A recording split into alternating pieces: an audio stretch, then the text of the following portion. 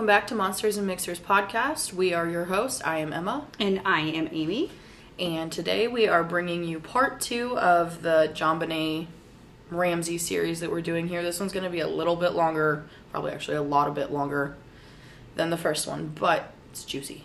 Yeah. It's a lot to talk about. And if it's too long, we were just talking, we might break it up into 2 parts, but we'll see. Yeah, I would prefer to not, because I'm not sure exactly how I would do that here, but yeah, is there anything you want to discuss before? I don't think so. It's been pretty chill. Just kind of, summer is over officially, so we have a nice, beautiful fall day here today. It's making me a little... It does feel very nice. Last week was absolutely awful. It's making me excited for spooky time coming up soon. Yeah, I told them when we get back from dropping my sister off at school, I'm fallifying our home. I want fall scented candles and I want my Halloween blankets out. I'm ready for it. Yeah, that might be kind of hard though, since we're going to be putting the house up for sale soon. No, I'll make it work. Keep it to specs. Candles will be okay. Yeah, candles are fine. All right, well, we are going to go ahead. Like we said, it's going to be a long one. We're going to dive right in. Emma's going to dive right in. I'm going to listen and add whenever I feel appalled, probably. Yep. All right, so, like I said, today we are diving into part 2 of the JonBenet Ramsey case, and we are picking up right where we left off. I want to say right now, if you didn't get the chance to listen to part 1, I highly suggest that you do that before listening, so you're up to speed with us, unless you're a JonBenet Ramsey expert, then you probably don't need to, because you already know the facts, but you're going to be a little confused if you don't hear what we had to say in the first one, and then you just listen to this one. The second part is going to focus on the events that transpired when the Ramsey family returned to Boulder after JonBenet's funeral and everything that has happened with them since, and I'm going to go more in depth on the first 10-day investigation that the police did and what they found from that investigation. I wanted to start off by reading you all the ransom note in full, just in case you've never had the chance to do so yourself. And we're going to kind of pick that apart a little bit here. I have never, so I don't want to say I'm excited, but I am intrigued. All right, so it starts out, Mr. Ramsey, listen carefully. We are a group of individuals that represent a small foreign faction. We respect your business. Business is spelled wrong, by the way. 2 S's where they're not supposed to be. We respect your business, but not the country that it serves. At this time, we have your daughter in our possession. She is safe and unharmed, and if you want her to see 1997, you must follow our instructions to the letter. You will withdraw $118,000 from your account. $100,000 will be in $100 bills, and the remaining $18,000 in $20 bills. Make sure that you bring an adequate size attaché to the bank.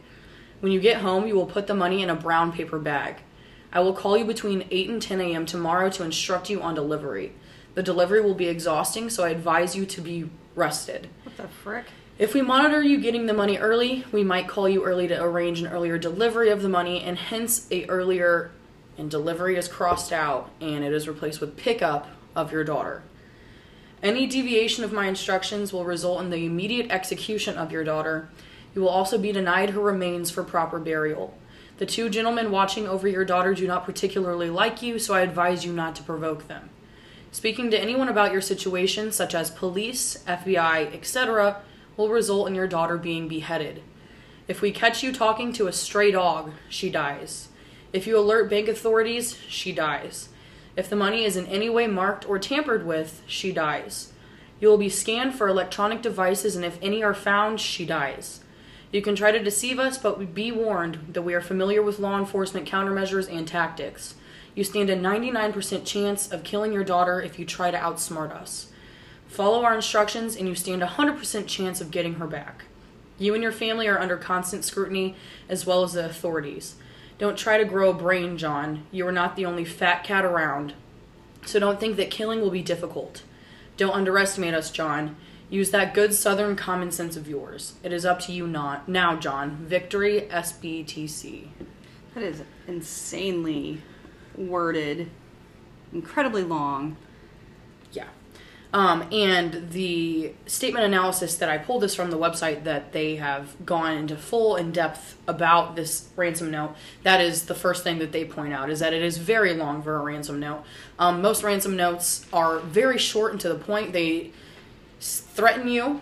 They say who they have in your possession, and they demand what they want. Yeah. And that's pretty much it. They'll say, don't call the police. We will be in contact with you. And that is it. This ransom note was written on 3 pieces of paper. And that was the first clue to the police that they were like, this is weird. Something different. Like, we have never seen this before. Not to mention, they say we are a group of individuals in the second line.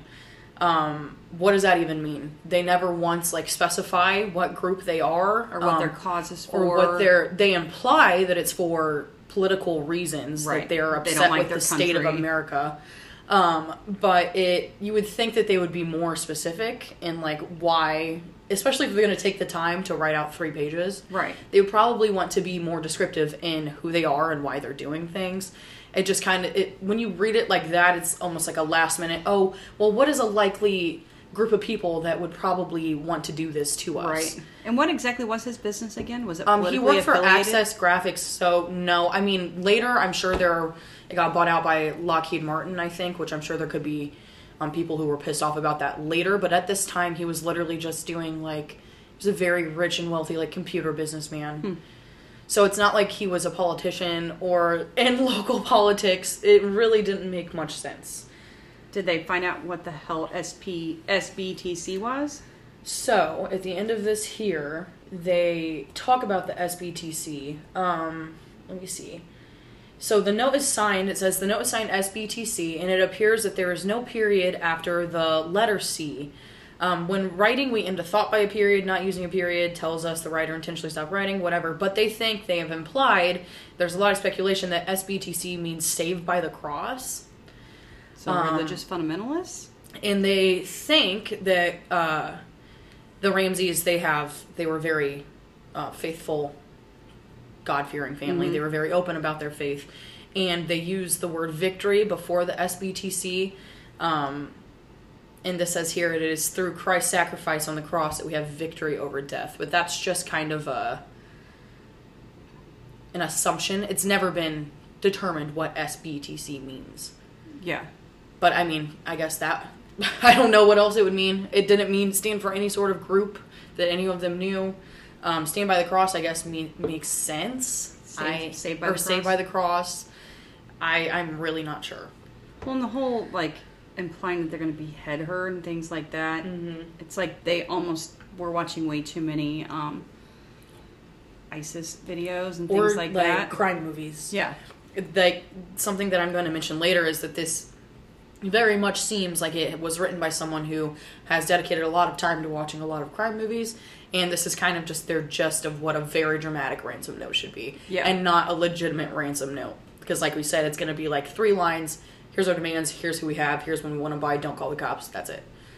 No one's going to walk into this house wanting to kidnap a girl and then take the time to sit down and not only correct their spelling mistakes and like write cross stuff out, but it's just... Did the handwriting analysis show if it was hastily written, or was it written, like, very legibly and neatly? It was not neatly. It was very hastily written. You can even see... Let me see if I can pull up a picture of, like, the actual handwritten note.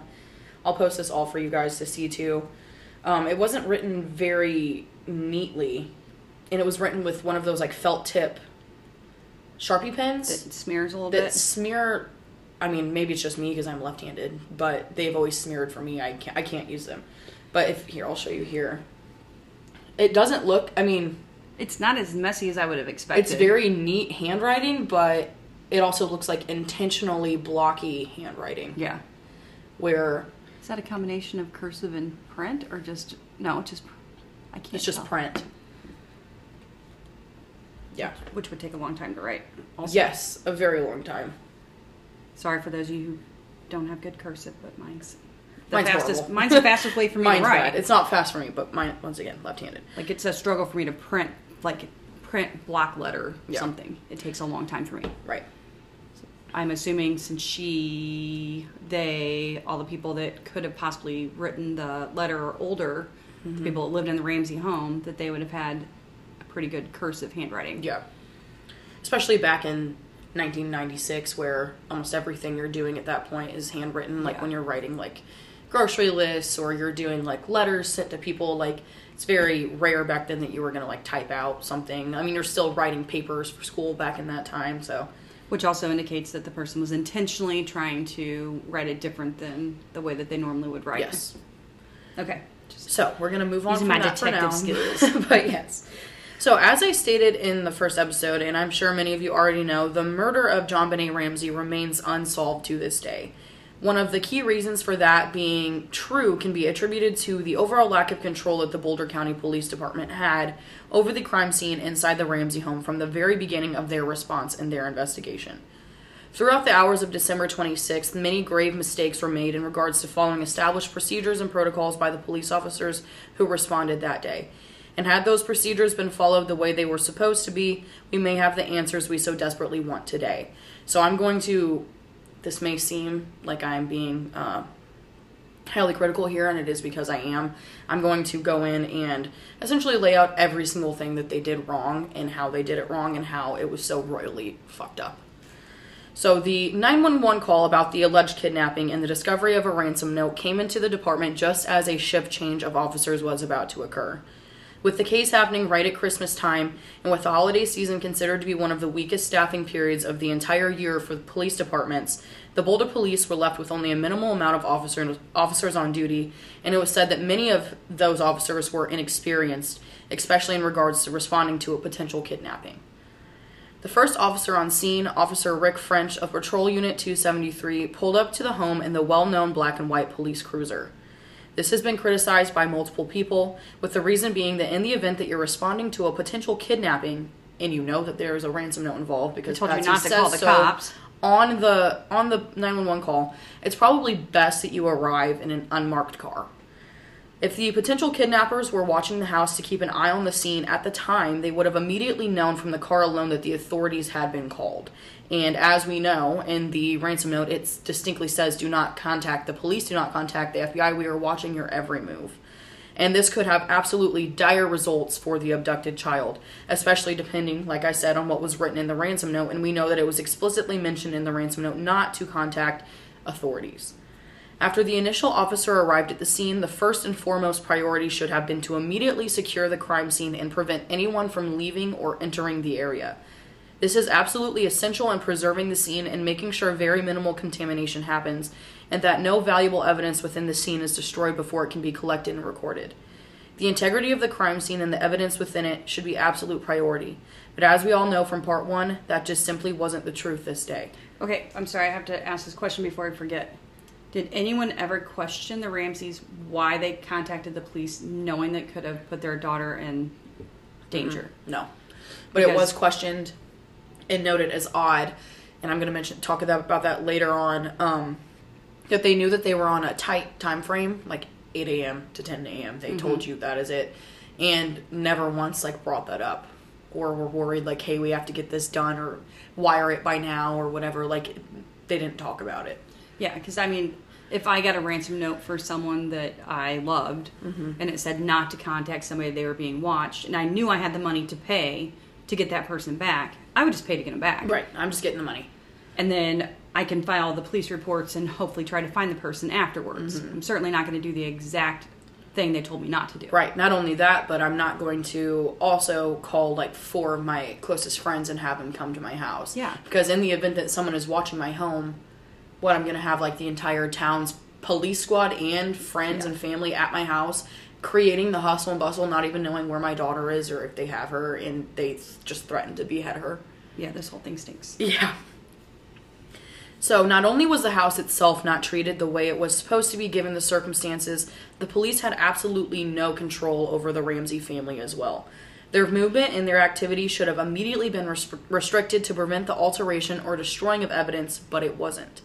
Despite the warnings in the ransom note of basically certain death for JonBenet if anyone was contacted, Patsy Ramsey called 4 close family friends immediately after calling the police. Fleet and Priscilla White, who we mentioned in our first episode from their Christmas party, and John and Barbara Fernie, and they were asked to hurry over to the home, which they did. And the police let these people enter the house. What was their purpose for being there? I have no idea. Were they supposed to help search? Emotional support, I guess. I have no idea. And I know I'm going to have 8 million questions, but Also, why bring people over to search the house when you're acting under the presumption she's been removed? Right. It just doesn't make any sense at all. Right. So, further proving the risk that these four posed to the crime scene, upon his arrival, Fleet White took it upon himself to take a walk within the house to look for JonBenet. He believed she was just potentially just hiding somewhere, which would mean that he would also have to believe that 6-year-old JonBenet wrote a ransom note. A 3-page ransom note. But okay. With specific words like beheading and... We have absolutely no idea what he could have touched, what he could have moved, what he could have tampered with, nothing. Because the police just let him go off on his own with absolutely no one watching him or supervising him. Adding to the things he tainted by just simply being there in the first place, he discovered the piece of broken glass under the broken basement window, placed it on the window ledge, and got down on his hands and knees to search for more fragments. Since he was not restricted by any means whatsoever, he tainted a very, very valuable and crucial piece of evidence of the crime scene by physically moving the suitcase that was placed under the window. Which we still don't know why the hell that was there. Right. And this next information made me, like, shaking with rage as I was reading it, because it just seemed so absurd. But 2 victim advocates showed up to the Ramsey house as well, and just not only added to the unnecessary population of non-essential personnel within the house, but after a crime scene technician went around and dusted for fingerprints, one of the advocates followed behind with spray cleaner and a rag to, quote, tidy up the mess. What the fuck? So, possible trace evidence was completely erased in the name of cleanliness. Where did these victim advocates come from and who called them? Right, and why are they here? And why are they just allowed to come in? It's just... it's absurd. So this alone, right here, could theoretically have cost the police the entire investigation by wiping away just the mere possibility of any more potential evidence.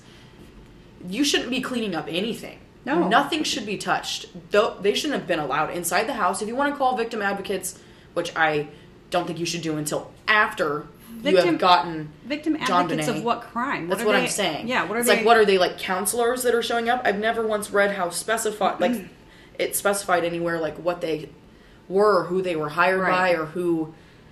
What did they think she had been a victim of? Kidnapping? Is it kidnapping victims? Kidnapping. Okay. And so I could see where, like, a victim's advocate would want to, like, make the space cleaner for people in the event that they're responding to, like, a traumatic situation. Because it just makes everyone feel better. But in the event that you're responding to a potential kidnapping where we don't even know, at this point we think is a breaking and entering and a stealing. We have no idea who entered the home and who left it. You shouldn't be touching anything. No. And you definitely shouldn't be following freaking forensic analysis. Yeah. Oh my gosh, what is it? Forensic analysts. Yeah. A forensic analysts, and just wiping up everything that they're, oh, you got that fingerprint? Okay. Why don't you tidy up? Like, yeah, it sounds like a bunch of busybodies. Not only busybodies, but it's, oh my gosh. Dumb. Busybodies, but a lot of people who just simply weren't thinking. No. Like, you were not thinking at all. And in a situation like this, you have to be at your peak game here. Because as far as they know at this point, the police, JonBenet is gone. It's like she's out of the house. Yeah. Weird. Right. So, as we all know, when a crime occurs, an important thing for responding officers to do is collect statements and comments from any and all of the witnesses who may have seen or heard anything at all. In this particular case, the main witnesses in the Ramsey home were Patsy and John and their son Burke. When the initial kidnapping was reported, the police should have immediately woken Burke up and asked him if he had personally seen or heard anything during the night. Neither the police nor his parents thought that this was necessary. When John finally woke Burke up, he quickly got him dressed and sent him to be taken out of the house, or taken to the house of a family friend. Given the fact that he was a key witness in the investigation, no matter how much John insisted that he go elsewhere, the police should have never allowed him to be taken from the house. John was insisting that Burke was sleeping and therefore did not know anything about what just happened throughout the night, and the cops just ran with that information.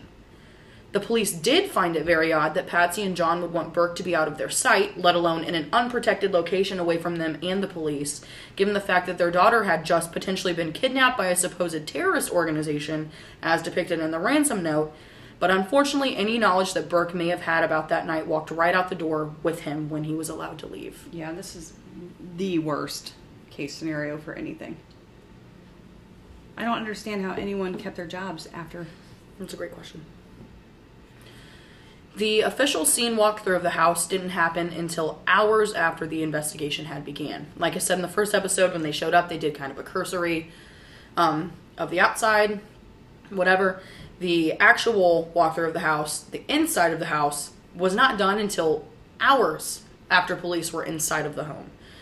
Given the time it took them to conduct the walkthrough as opposed to doing it immediately as they are supposed to, once again, when I say supposed to, I mean that's protocol. by protocol. Yeah. Like by the job that they are sworn to do. They are legally supposed to do this.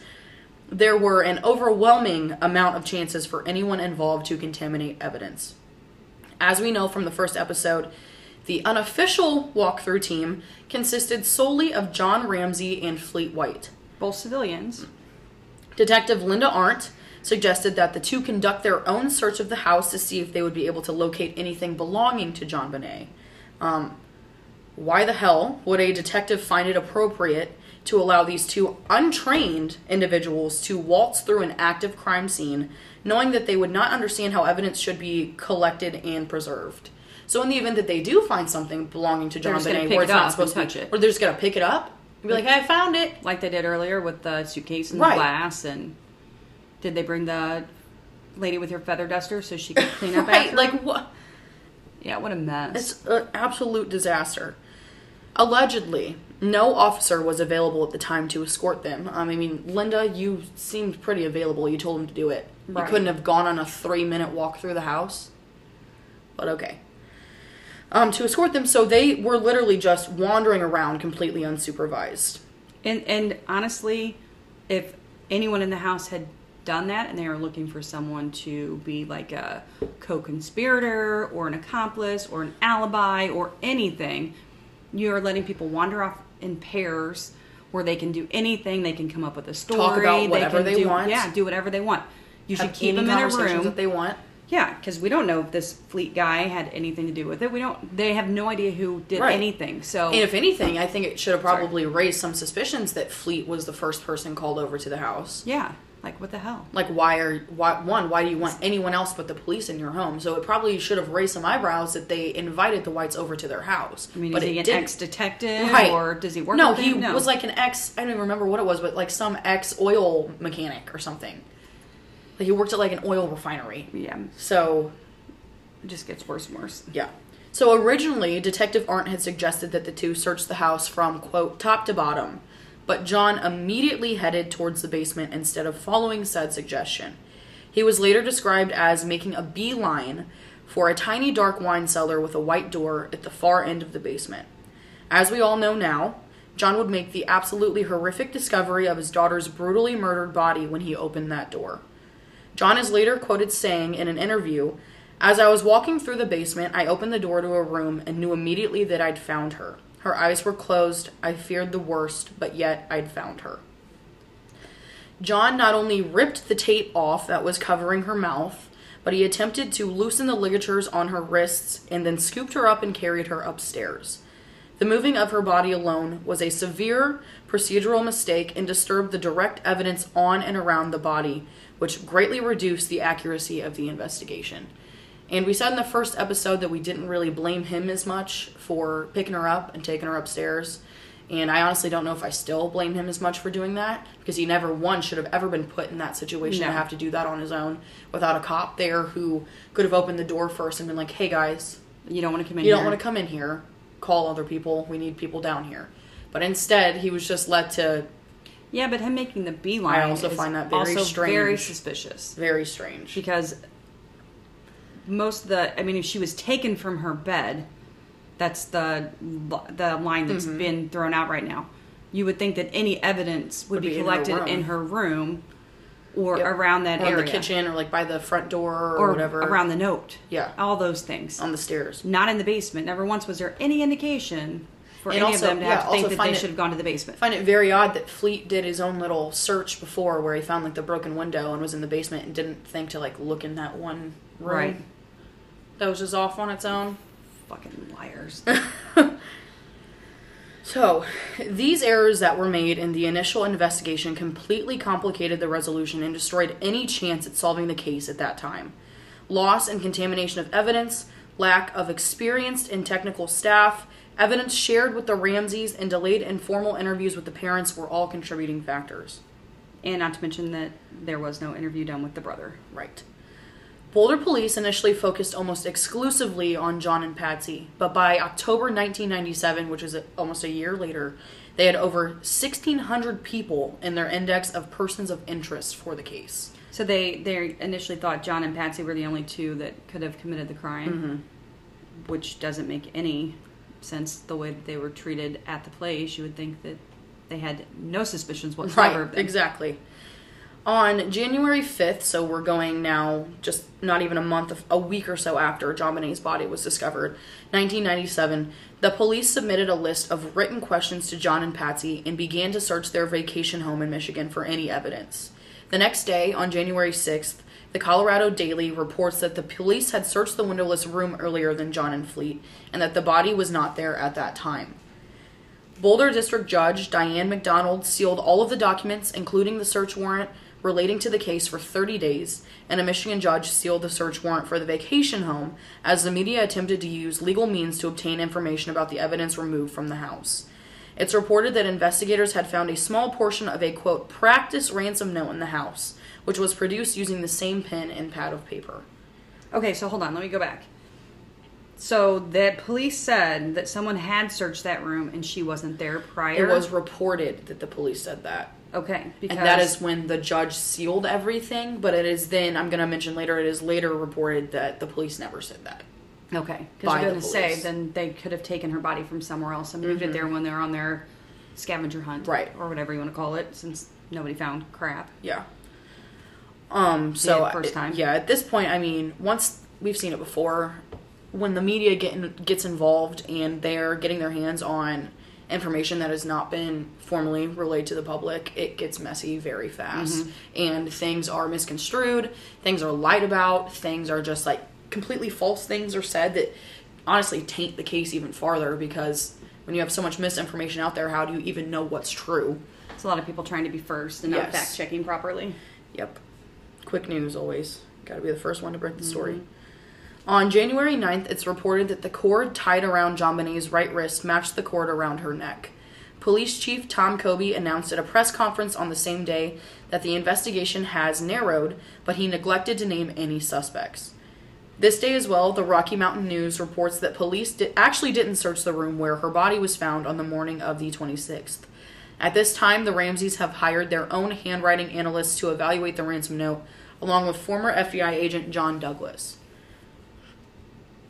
On January 21st, it's reported that investigators have provided a copy of the ransom note to the Ramseys, and police state at this time that the $118,000 demanded is the exact amount of money received recently as a Christmas bonus by John.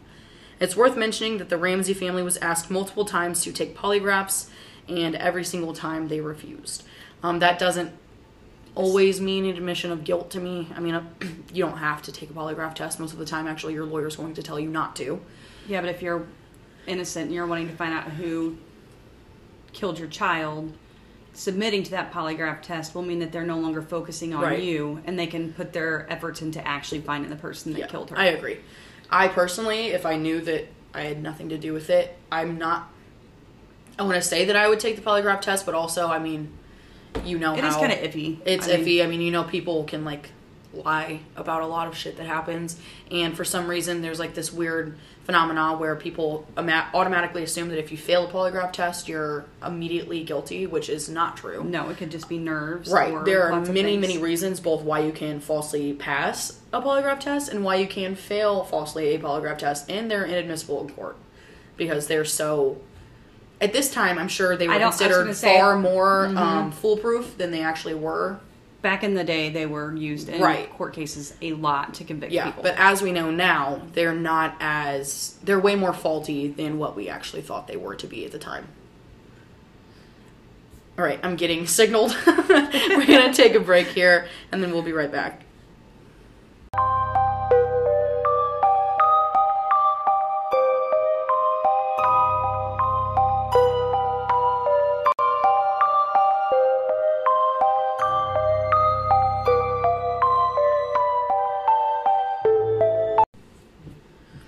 So the investigation as a whole is chaotic, messy, and confusing. So to avoid any sort of mix-ups or miscommunications on my end, I'm going to read this next timeline of events directly from a source of mine so as to not get it confused.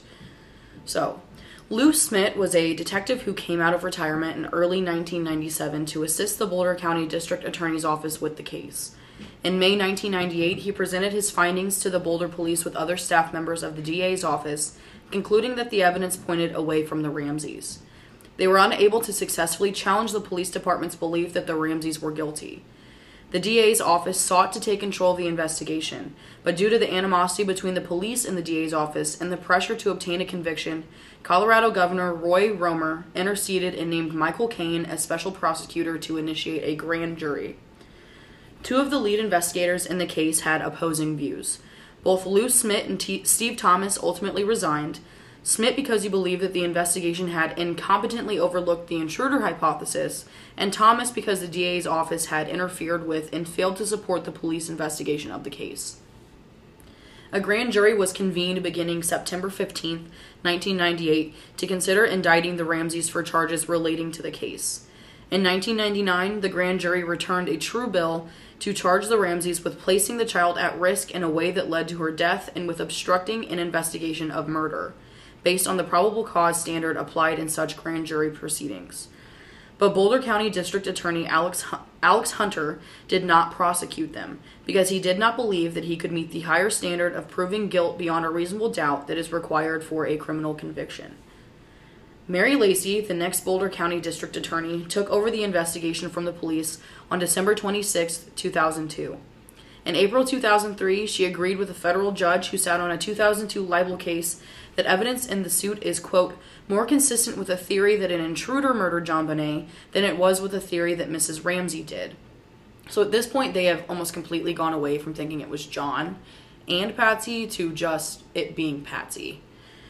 On July 9th, 2008, the Boulder County District Attorney's Office announced that, as a result of newly developed DNA sampling and testing techniques, such as touch DNA analysis, which are fingerprints, the Ramsey family members were excluded as suspects in the case, and Lacey publicly exonerated the Ramseys. On February 2nd, 2009, Boulder Police Chief Mark Beckner announced that Stan Garnett, the new Boulder County District Attorney, was turning the case over to his agency and that his team would resume investigating it. Garnett found that the statute of limitations for the crimes identified in the 1999 grand jury true bill had expired and did not pursue review of the case against the Ramseys. In October 2010, the Boulder Police reopened the cold case, and new interviews were conducted following a fresh inquiry by a committee that included state and federal investigators. Police were expected to use the latest DNA technology in their investigation. There was no new information gleaned from those interviews, and it was reported in September 2016 that the investigation into JonBenet's death continues to be an active homicide case, per Boulder Police Chief Greg Testa. In 2015, Beckner disagreed with exonerating the Ramseys, stating, exonerating anyone based on a small piece of evidence that has not yet been proved to even be connected to the crime is absurd.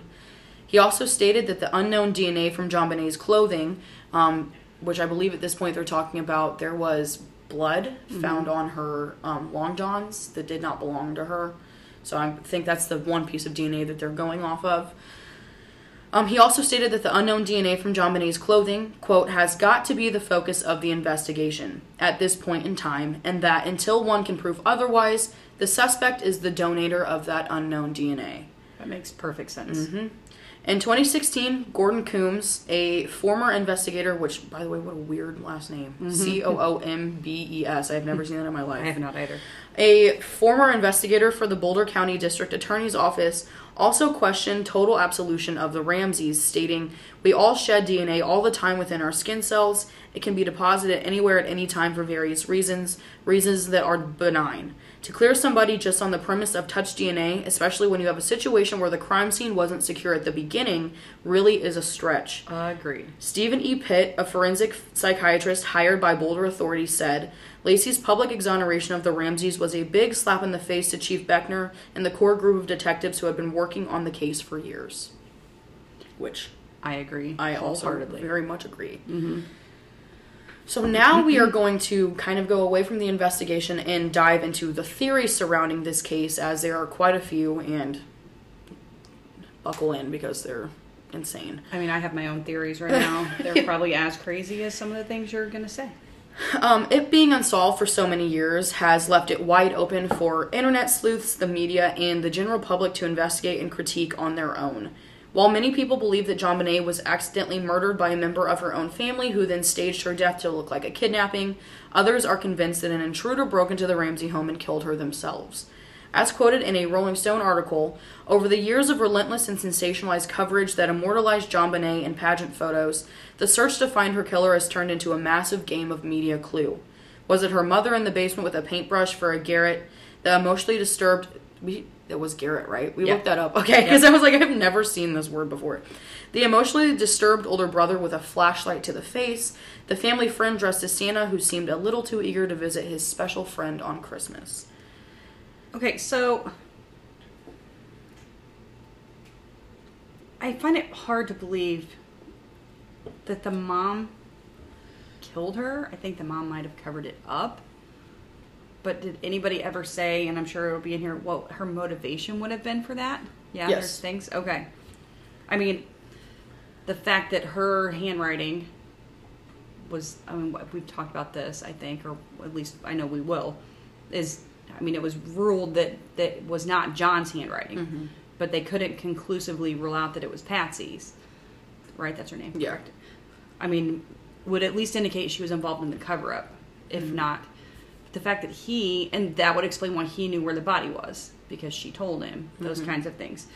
Why in the hell did they not put more focus into the suitcase and finding out who the suitcase belonged to and doing like some deep dive, like the one story that we talked about where they only found out who the killer was because, or who the missing person was because of the shoes she was wearing, and there was a guy that went in to see the autopsy. Remember that case where he saw the shoes and realized that he could track the number. I mean, there's lots of ways to find out who the hell that briefcase belonged to. Well, they actually did find out who the suitcase belonged to.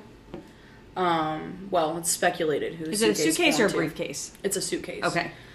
So, I'm going to read this right here. So, it says that the suitcase belonged to John Andrew, who was JonBenet Ramsey's half-son, his older half-son. Mm-hmm.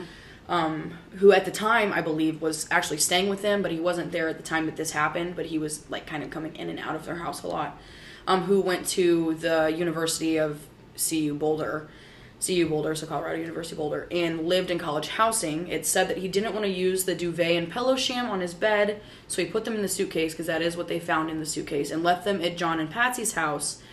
Outside? Yeah. John said the suitcase had been in the basement, but not in the art storage area, and that would mean that the intruder probably carried the suitcase through the basement, and the handle should have been checked for his DNA. Right. And it just wasn't. And I don't believe that it was outside. I think that the suitcase was on the bottom, like underneath the broken window. Okay, that's what I was underneath asking. The broken window in the house. That's what I was asking last episode, which to me indicates somebody too small to get out that window by themselves brought that over there and used it to stand on. Yeah. Especially if it that was is full. Speculated that people do think that it could have been used just to get like a better view of the outside by standing on the suitcase, because it wasn't like a window. Here, I'm going to show you this picture. Wasn't like a window you could climb out of? No. This is the basement. I'll post these two.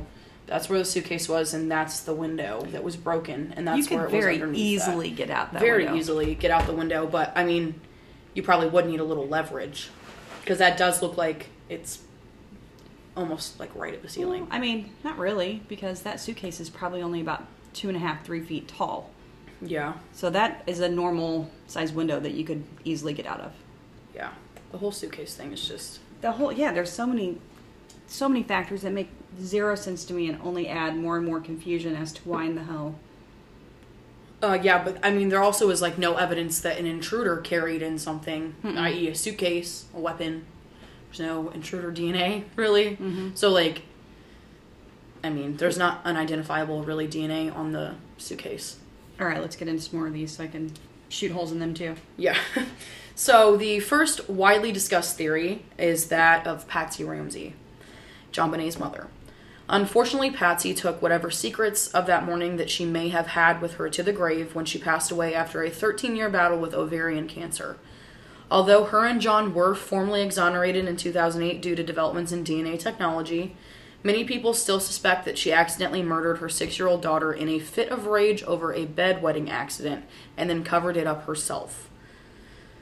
From the outside, Patsy was your typical suburban mother of 2, known for her beauty pageant winning daughter and her lavish Christmas parties, but still several pieces of evidence suggest that she may have had more to do with the events that took place than she let on. It's been speculated that while cleaning up one of JonBenet's bedwetting accidents, which were said to have occurred with frequency, Patsy flipped a switch and slammed JonBenet's head against the side of a hard, blunt surface, such as a bathtub or a dresser. Secondly, JonBenet was found with a rope around her neck that was tightened by a homemade garrote, determined to have been made out of a paintbrush taken from Patsy's paint kit that lay nearby. And thirdly, the biggest thing of them all, the ransom note that just so happens to be the weirdest ransom note in ransom note history.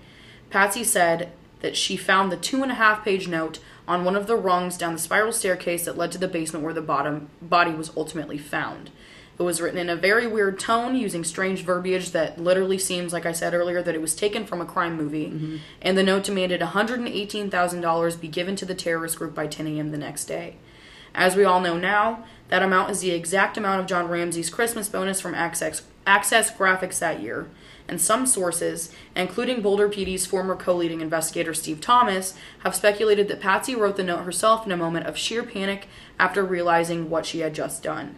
That being said, through the handwriting analyses, that the results pointing to her writing the note herself were found to be inconclusive, even though it was written on a piece of Patsy stationery from inside the home with her own pen. Okay, I have a huge problem with anyone speculating this was done in a fit of rage.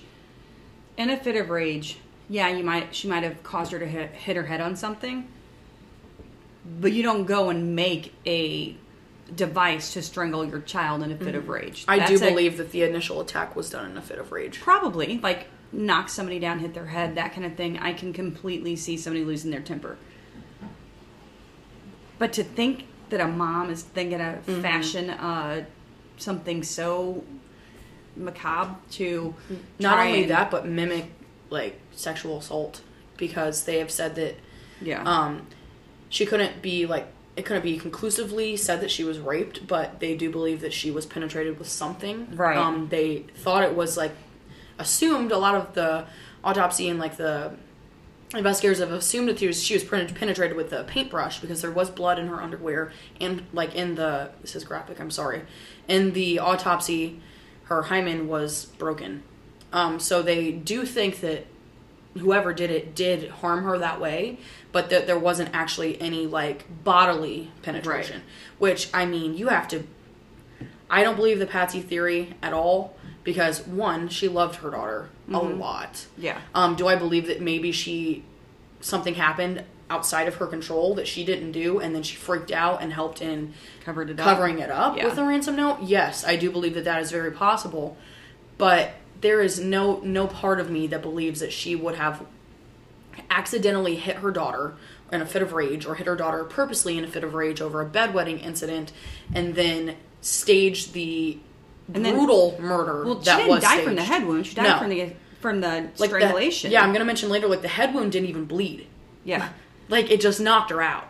She died from strangulation. So it would make absolutely no sense for her, one, if she accidentally hit her, to not just be like, I'm going to call 911 and get my daughter help. Why would she then be like, no, I hit her and she's like knocked out, and now I'm just going to brutally go get a paintbrush and hire her in the basement. I don't believe that at all. And usually people... And I just want to mention, these are just theories. These are not my theories. These are theories that the internet has ran with for a very long time, and I'm not placing blame on Patsy or any of them, but... And also, typically, if somebody is in a fit of rage and they do something and they hurt someone that they care about, it usually snaps them out of it, and then they're able to be like, unless you're like an actual... Like Sociopath who feels nothing. So I do not agree with that whatsoever. The next widely speculated theory is one that points to John Ramsey himself. Linda Arndt stated that she started to feel that perhaps the Ramseys knew too much when John made the beeline straight to the basement cellar and found his daughter's body immediately.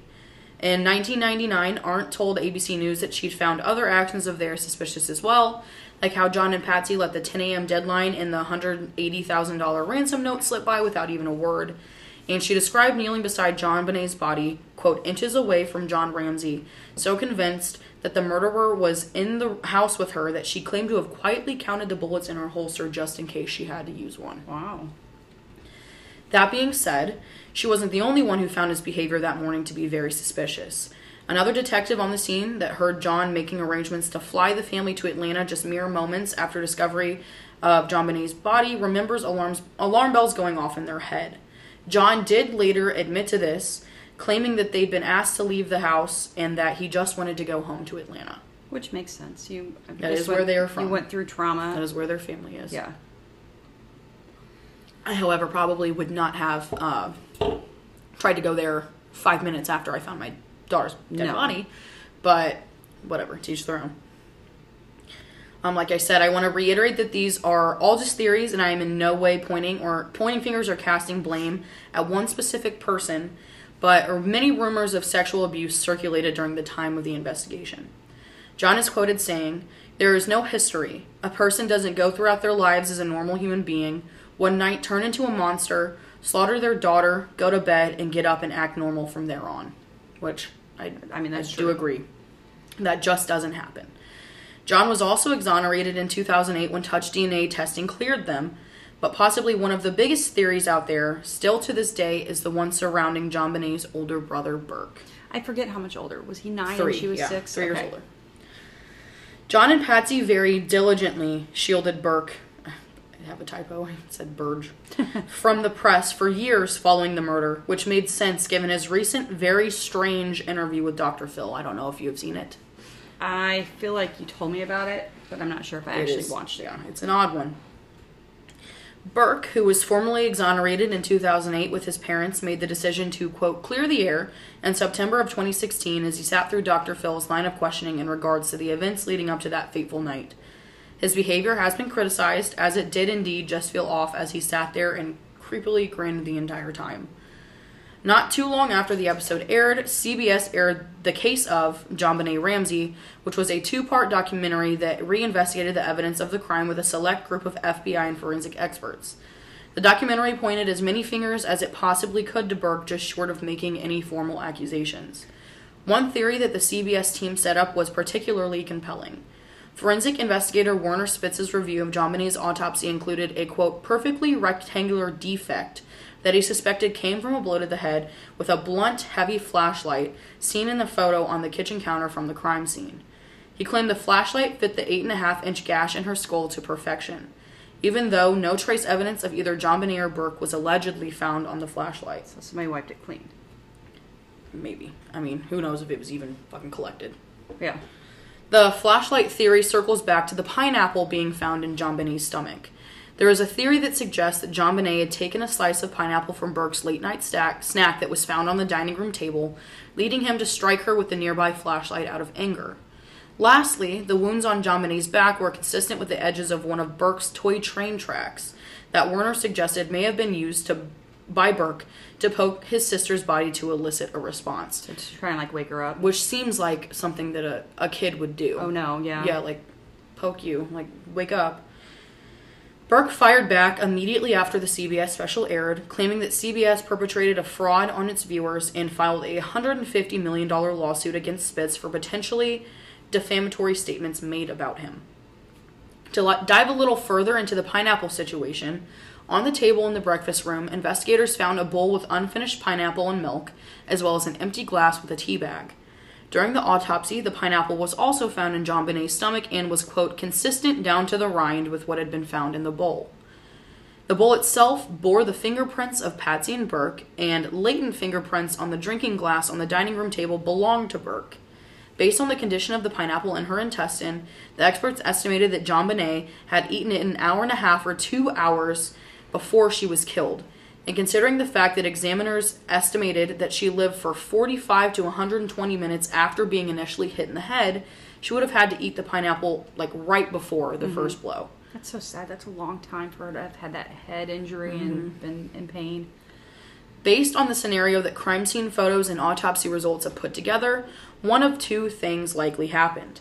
Either Patsy served Burke a snack of pineapple and tea after they came home from the White family's Christmas party, or Burke made the snack himself, and Patsy's fingerprints on the bowl can be explained by the fact that she handled the dishes earlier in the day as their housekeeper was not there. The one that is most widely believed is that Burke made the snack himself. The way it was prepared just screams child.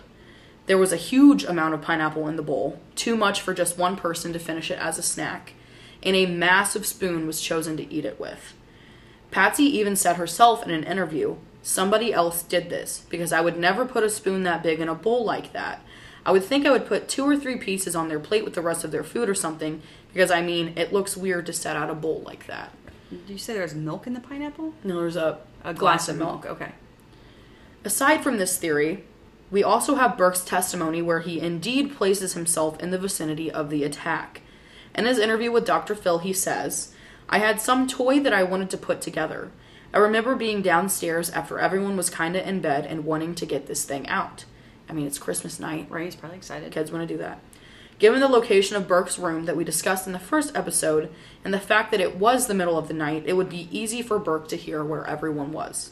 His admission to being downstairs and the link between him and JonBenet with the pineapple does indeed place him downstairs at some point that he technically wasn't supposed to be.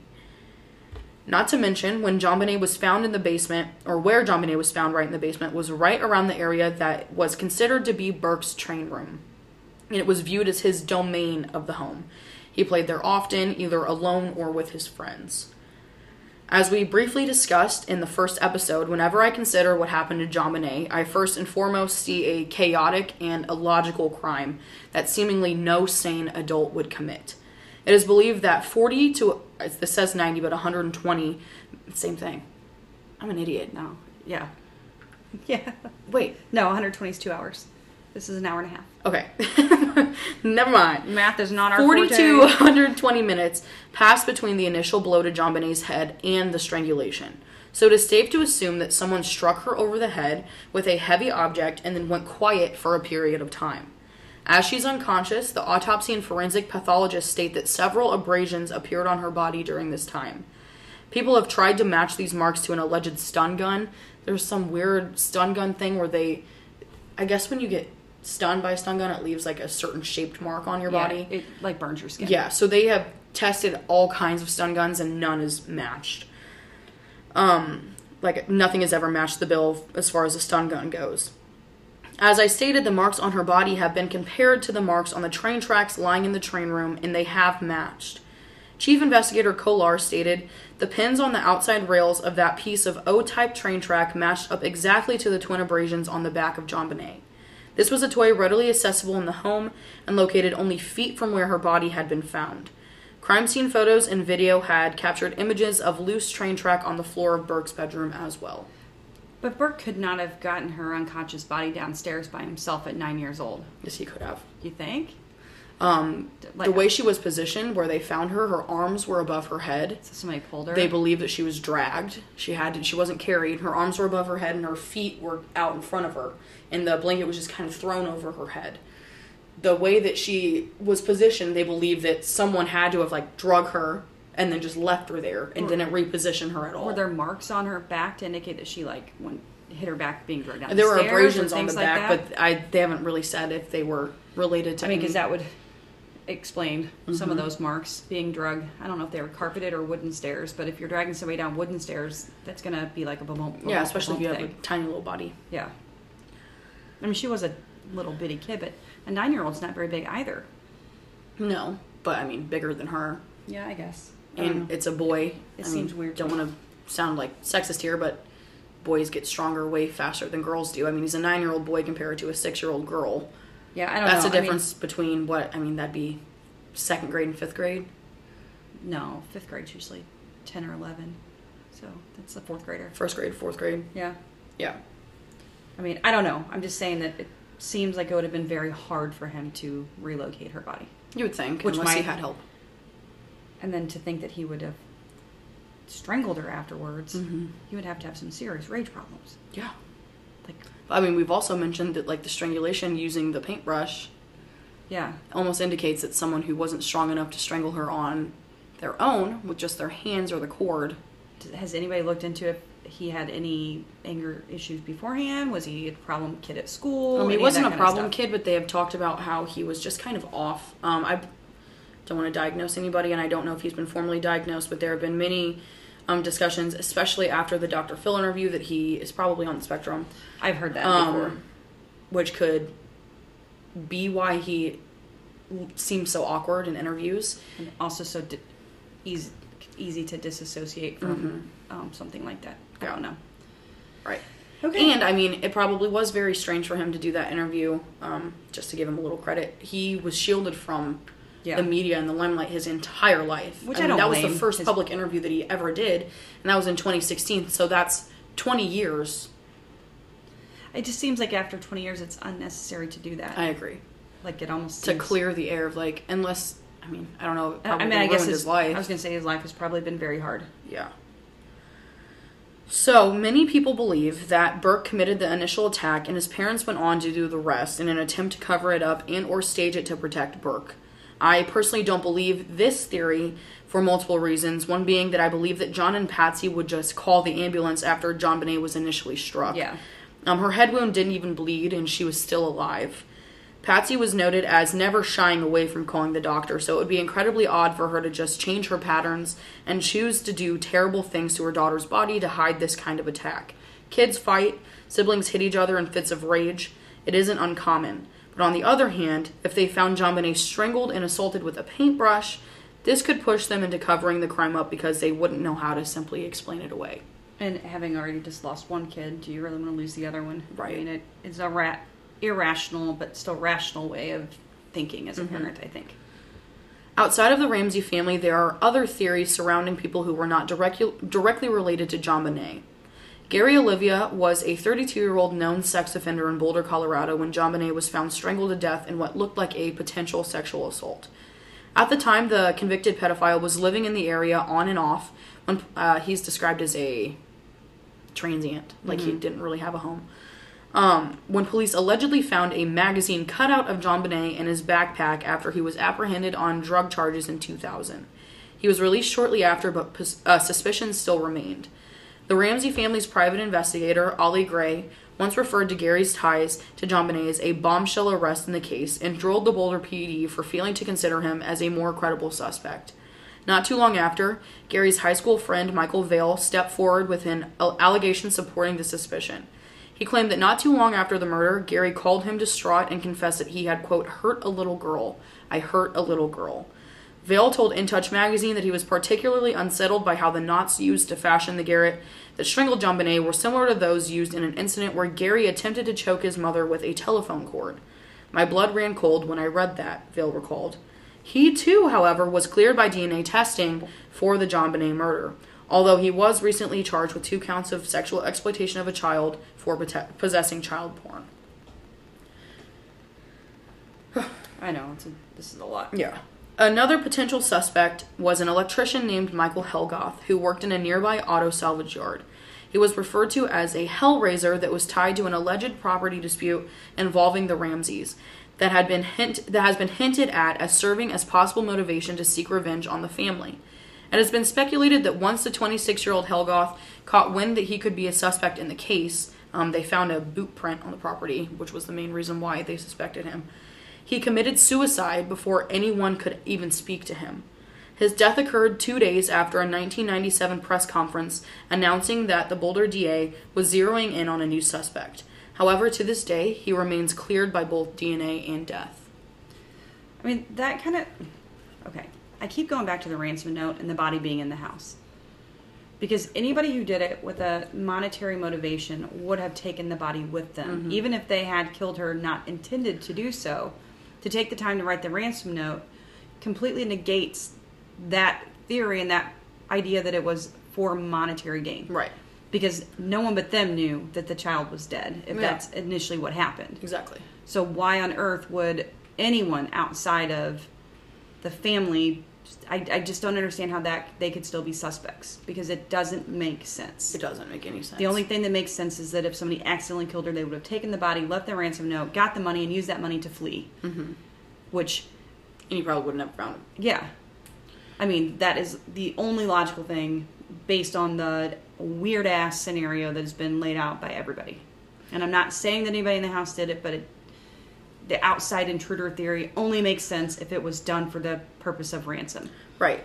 The only thing that I could think would be like a logical explanation to that is if he had some sort of animosity to the family over this property dispute and just wanted to put them through hell. But even then, you would think he would just kidnap her. Right. Like, you're not going to then take the time to write this fucking ransom note. And there's a big difference between being mad at somebody over property and murdering a baby. Mm-hmm.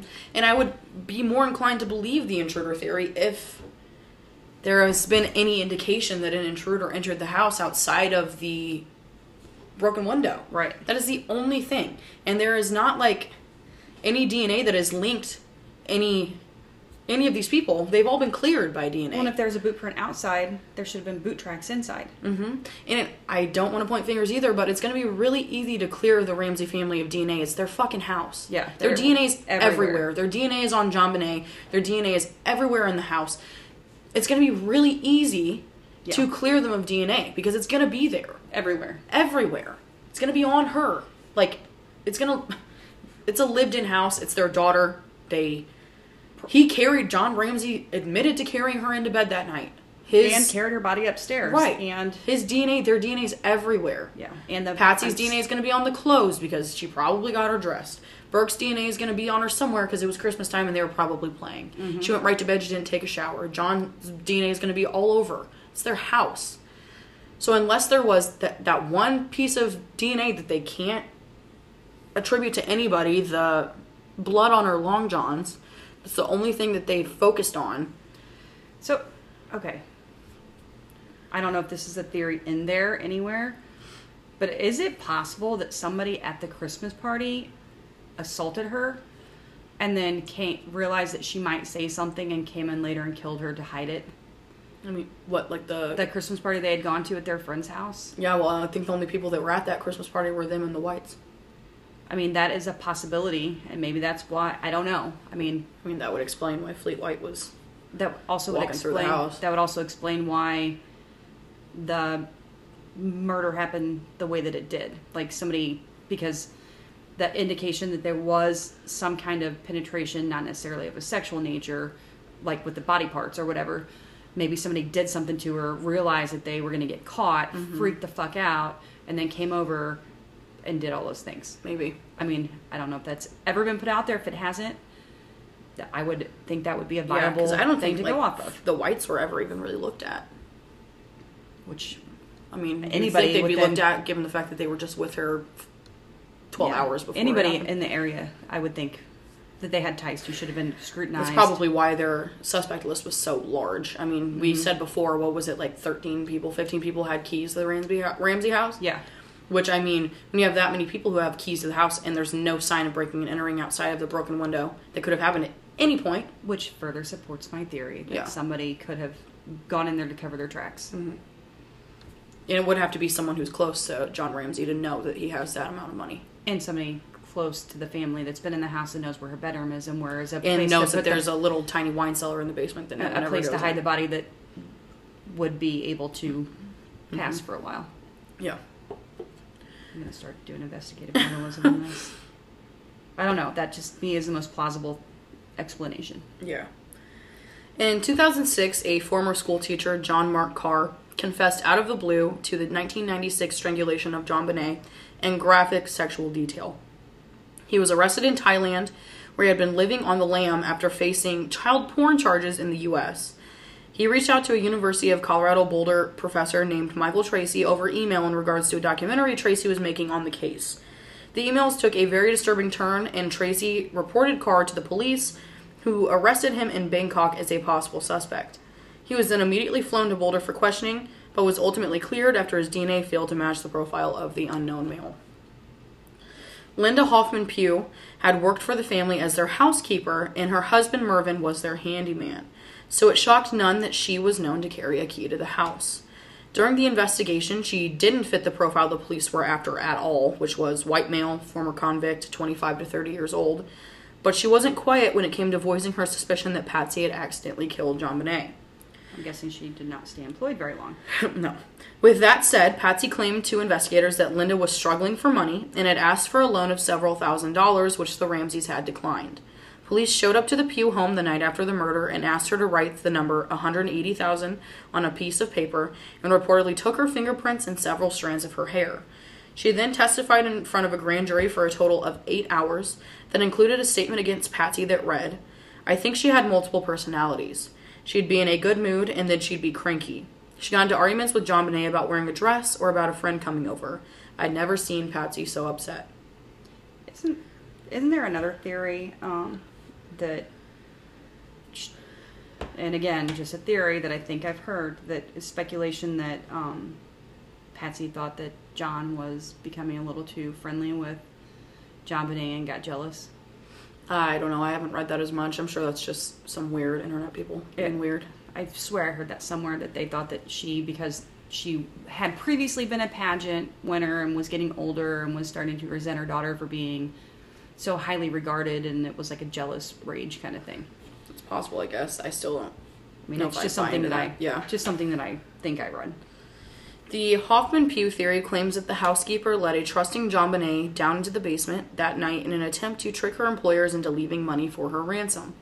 And it is possible that she could have seen John Ramsey's pay stub for $180,000 as a holiday bonus.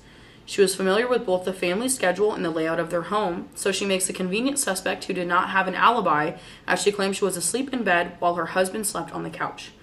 It's easy to speculate that she could have been involved, even though all evidence implicating her in the case is circumstantial at best, and she has never been formally accused of this crime. I think that is a very odd theory to think. Yeah, I agree. And I think that that's the upper class punching down to Agreed. the working class, trying to easy use thing them to do. She's desperate for money. Using them as a scapegoat, which is bullshit. So all in all, there are many theories and many possibilities as to what could have happened on that fateful night. But there are more recent developments. John Ramsey is asking the Colorado governor to intervene and let an outside agency take over DNA testing and the ongoing investigation. The petition claims that Boulder PD have not worked fast enough to test the DNA evidence, which I fucking agree. I mean, it's been how long now? And given the lack of progress, the petitioners are asking the governor to move DNA decisions in this case away from the BPD into an independent agency so that JonBenet has a last chance at the justice she deserves. John Ramsey said he, quote, approved the text of the petition, signed it, and contributed to find its circulation. He wants DNA testing to be done by a third party. They are in a small community and they don't have a lot of police resources and no experience in homicides, Ramsey said. I don't fault them for that, but they are refusing help from those that really knew what they were doing. Arrogance and egos got in the way, and there's a lot of qualified help willing to come in. Police have never explained to him or his family why they would not accept outside help on the case, he said. During an appearance at a crime con this year, I believe, which is a convention for true crime fanatics, if you don't know, John was asked what he has done to help find his daughter's killer, and he said that he has offered to pay for the testing of DNA evidence but has been turned down. The Boulder PD responded in a statement that it was aware of the recent request and wants the community to know that it has never wavered in its pursuit to bring justice to everyone affected by the murder. Ever since December 26, 1996, detectives have followed up on every lead that has come into the department, to include more than 21,016 tips, letters, and emails, and traveling to 19 states to interview or speak with more than 1,000 individuals in connection to this crime, which is what their statement said. So that last piece kind of shoots the Ramsey family being involved theory out of the water, because why would John, if he had any indication that Burke had accidentally killed her, push for that? Burke's not pushing for it. Well, maybe. The only two people that are pushing for it are John Ramsey and his half-brother, or his half-son. And maybe they don't. I don't know. It's bizarre. The whole case is bizarre. And I mean, it's so sad. At this point, Patsy is deceased, mm-hmm. So... Well, that was a doozy and a half. Yeah. It literally gave me a headache while I was doing this research. I hope I did it some justice. It's a lot. It is a lot. I think you did a great job. Thank you. Now you know why I could not fit that into one episode. Absolutely. Way too much. Yeah. So, sidebar. If you are a true crime buff like we are, which I'm assuming you are if you're listening to this, we just finished watching the Inventing Anna docuseries, docudrama on Netflix, and it's really good. So you should give it a look. It's not true crime like we normally cover because it just involves money and fraud, but it is an interesting, exciting watch for sure. If you want something like that too, we watched the Bad Vegan documentary that was also kind of along the same lines. Yep, it was awesome. So not to try and... I was just trying to switch it up a little bit. Is there any theory that you believe more than others? I don't know. I'm kind of hesitant to even say because I don't want someone to come after me for... Sue us. I think the outside intruder theory is one I least likely believe. Me too. It just doesn't make sense. And that's all I will say. Yeah. It makes no sense at all. It doesn't fit. It's like the most illogical thing ever. I would be way more inclined to believe it if that ransom note did not exist. It's almost like whoever wrote that ransom note really shot themselves in the foot by doing so, because it would be way easier to believe that someone broke in, killed her in the basement if that was not there. Because you gain nothing. No, other than just detracting from, maybe them not looking for you longer because they assume that you're... Unless you're thinking that because you killed her that would keep them, buy you extra time, possibly. It's also just like this house. Maybe keep them from looking in the house. Their house was huge. And the fact that like security cameras and surveillance was not working at the time. Always. Never, for whatever reason. Christmas time. That just adds... I hope that the cold case people come in and can do their magic, but I... don't know if I have much hope at this point. The only thing that I hope that her killer is eventually found, but I also hope that at no point in time did she ever regain consciousness. And that all those other things that happened to her she was not aware of. Yeah, me too. Because that is a horrible way for anybody to die, let alone a baby. And it's really upsetting. All right, so I think that's it for us on this one. Yep. Thanks for listening. Yeah, thanks for listening. I want to do our outro. Next week it's a paranormal episode. I will be posting the recipe for the blackberry sparkling vodka lemonade that we're going to be enjoying while we record that very soon. So you can make your own. Trying to get some more of those summer bevies in before it becomes fall and I become a cider obsessed maniac again and start doing all caramel pumpkin my favorite drinks. I know. So, thanks for listening to the Monsters and Mixers podcast. Please follow us on our socials on Facebook at Monsters and Mixers Pod, on Twitter at Monsters Mixers, and on Instagram at Monsters and Mixers Podcast. Like and follow us on your preferred listening platform, leave a 5-star rating, and send us those stories via email at monstersandmixers2 or at one of the socials mentioned. At Gmail. Oh yeah, at gmail.com, sorry. See you next time when we dive into another terrifying tale and concoct a new delicious drink to wash down the horror. Now get out there and meet some ghosts. And make some toasts.